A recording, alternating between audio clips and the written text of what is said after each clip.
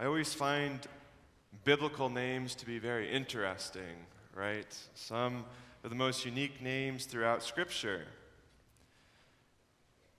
We have Ahaz in our first reading from Isaiah. Some of my personal favorite, though, if you've ever read the book of Hosea, Hosea marries someone, his wife, her name is Gomer. Sounds more like an insult than a name. And then Hosea and Gomer, they actually have 3 children. Jezreel, a little bit more normal, and then she conceives again and bears a daughter, and the Lord said to him, "Call her name not pitied, for I will no more have pity on the house of Israel." Right? Oftentimes it's always a play on words. My personal favorite, when she had weaned not pity, she conceived and bore a son, so this is the 3rd child. And the Lord said, "Call his name not my people, for you are not my people, and I am not your God." Right? I thought that would be much more funny. Not my people, right? Names signify something. Names mean something. It's important that you know what your name means. I remember when I did my first baptism ever. I was a deacon at a different parish. Don't try to figure out who these people are. I was at a different parish as a deacon, and when I was there, my very first baptism, it was May of 2020. This family wasn't the most church-going family, and there was 4 generations of people there. So I was baptizing a little boy, and then mom was there, grandma was there, and then great-grandma was there. And I remember there comes a point in the baptismal rite where you ask, "What name do you give your child?" And then the parent is supposed to respond with the name that they have given their child. So I said, "What name do you give your child?" And mom looks at me, and she stares at me, and she stares at me. I'm like, "Are you going to answer ever?" She keeps looking at me. And finally, I ask her again, "What name do you give your child?" And she looks at great-grandma, and great-grandma goes, "Well, I've always loved the name Jesus." So it turned out there was a little bit of argument in the family what they were supposed to baptize this little child as. So it was a good learning experience for me. I didn't know, but apparently baptismal certificates are a legal document. So baptismal certificates are supposed to match your baptismal name. Learned that one the hard way. So, but we wound up baptizing him as Jesus, a little Hispanic family. So names are important, right? You should baptize your child with a Christian name, and names are very important. All that to say, right, today in our readings, we hear about Jesus' name twice. 2 times. First from Isaiah, and then the Gospel of Matthew quotes it again. You shall name him what? You shall name him Emmanuel, which means God is with us. God is with us. Brothers and sisters, tonight's reflection is twofold. First and foremost, Emmanuel, God is with us. And secondly, we're preaching about the Eucharist this weekend. The Eucharist as the sacrament of charity. But first and foremost, God is with us. Emmanuel, God is with us. This is the great echo during Advent, but especially the Christmas season. We finally have our decorations up just in time for Christmas, right? Pretty soon, Jesus will be in the manger here. God will come. God is with us. You see, it's not just enough for God to be up in the heavens, up in heaven, directing life, directing the world from above. He wants to be in our mess. He wants to be with us. And so he comes as a baby. He comes as a human. And even that's not enough. He humbles himself so much to the point where he becomes a piece of bread. God becomes man so that man might become like God. And God becomes a piece of bread, gives himself to us in his flesh, so that he might be even more so with us. Emmanuel, God is with us.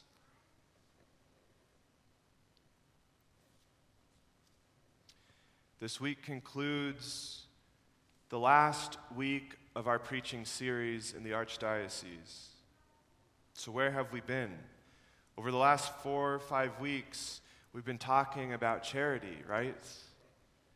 So the first week, what is charity?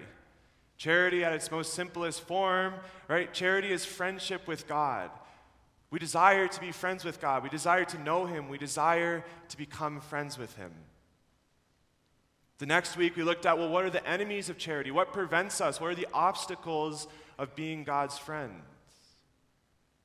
Sloth, envy, and pride are the primary enemies against charity, against friendship with God.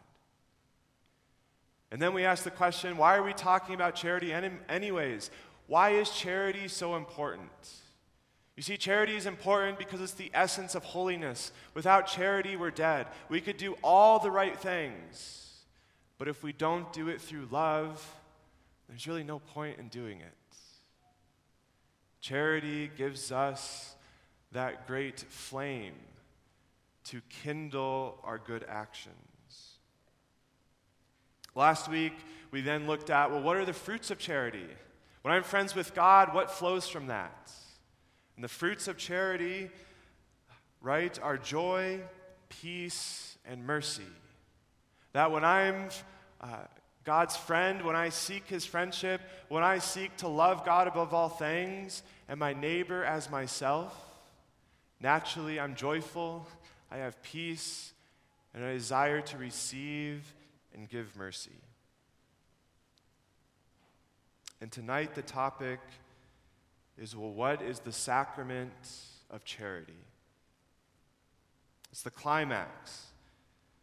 You see, we're in this Eucharistic revival right now.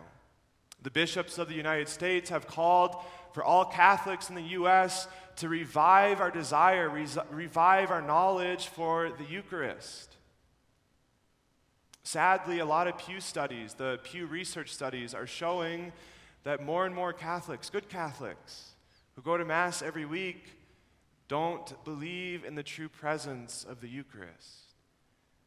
So the bishops have launched the Eucharistic revival that we might be revived, to once again believe in the true presence here at the altar. God's body, blood, soul, and divinity made present to us. One thing that I think is really cool, I don't know how this is going to work yet, but I think it's going to be incredible, is in 2024 there's going to be a big Eucharistic Congress on this, where all the Catholics in the U.S. are going to be invited to go. I don't know if it's going to be ticketed. It might get a little crazy, right? But that'll be in Indianapolis in 2024. Prior to that, what the bishops are wanting to do is do a Eucharistic procession from all 4 corners. So from Maine, Florida, California, and Oregon, there's going to be 4 Eucharistic processions that all end in Indianapolis on that day, when the Eucharistic revival begins that conference. So I don't know what it will look like yet. They're still planning it, but can you imagine this? Like, we'll be walking from here to the next parish, and then that parish will take all their parishioners and they'll walk to the next parish, and so forth, until eventually you end in Indianapolis. So thankfully, there's parishes that are close to us. We don't have to walk very far.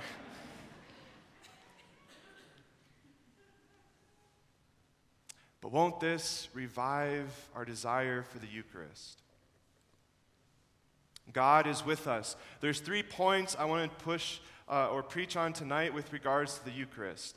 The Eucharist as sacrifice, the Eucharist as presence, and the Eucharist as communion. Sacrifice, presence, communion. First and foremost, the Eucharist is a sacrifice. It's not a meal.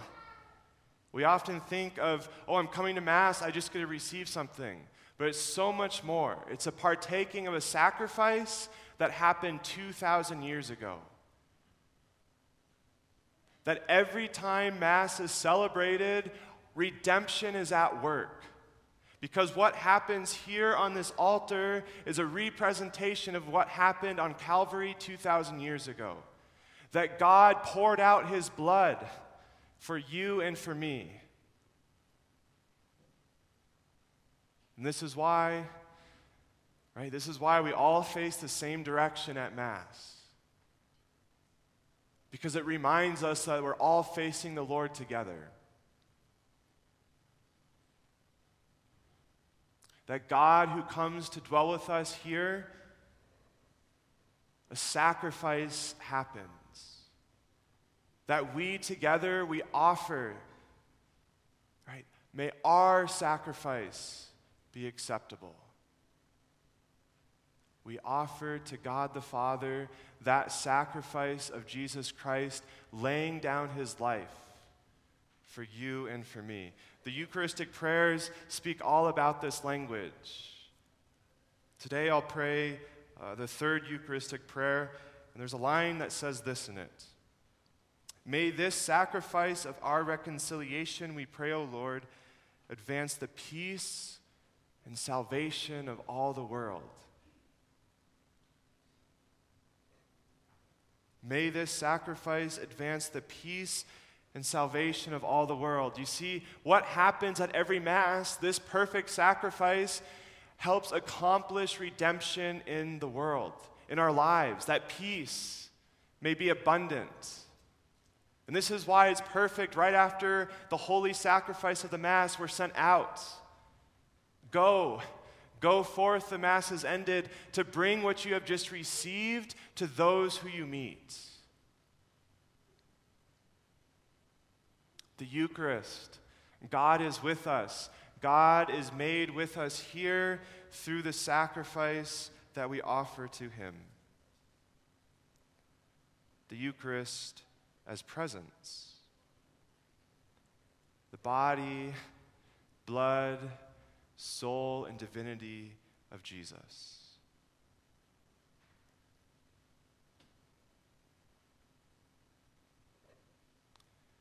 I'll come back to that point in a minute. But then lastly, Eucharist as communion. Sacrifice, presence, and communion. Through the Eucharist, God wants to espouse himself to us.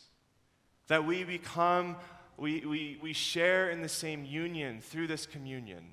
You see, it wasn't just enough for God to come among us. He wants to be inside of us, to dwell in our very core. Married couples, you understand this better than anyone else. God just doesn't want to be among us. He wants to be inside of us. It's a physical and spiritual union. That the two may become one flesh. That when we receive his presence, the body, blood, soul, and divinity, it transforms us. You become what you eat. And this union transforms us, once again, to go. That God is with us, and that then we're able to bring him to others whom we meet. The Eucharist, a sacrifice, presence, and communion.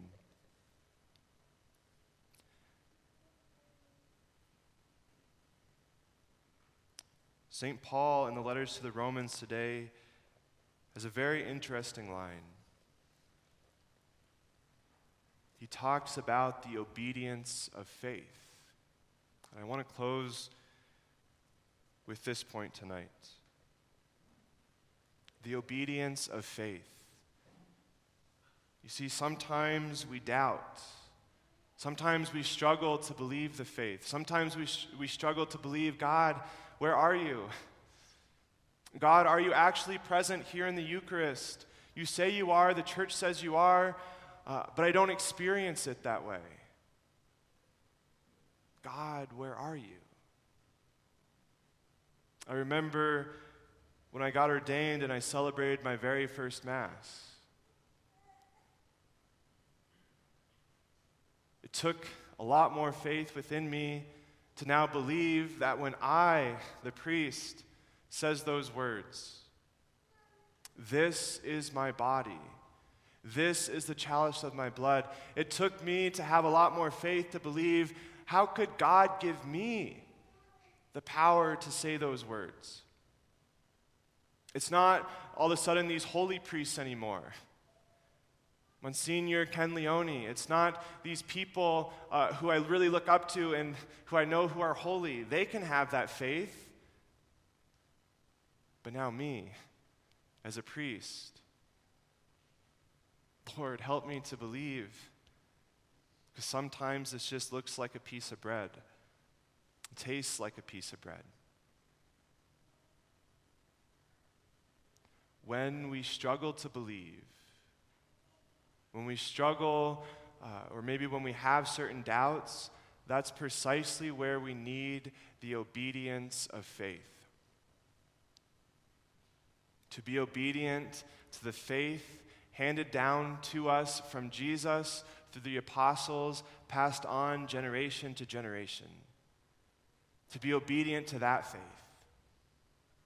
That, Lord, when I struggle to believe, I put my obedience in you. I trust that you are a good God. I trust that you are revealing to me the truth. Whenever we give ourselves in obedience to something, you will fall deeper in love with it. And so for those people who might struggle to believe, maybe in the Eucharist, maybe in another hard teaching of the church, I invite you to surrender in obedience to the faith of the church. When you give yourself in obedience to something, you will fall deeper in love with it.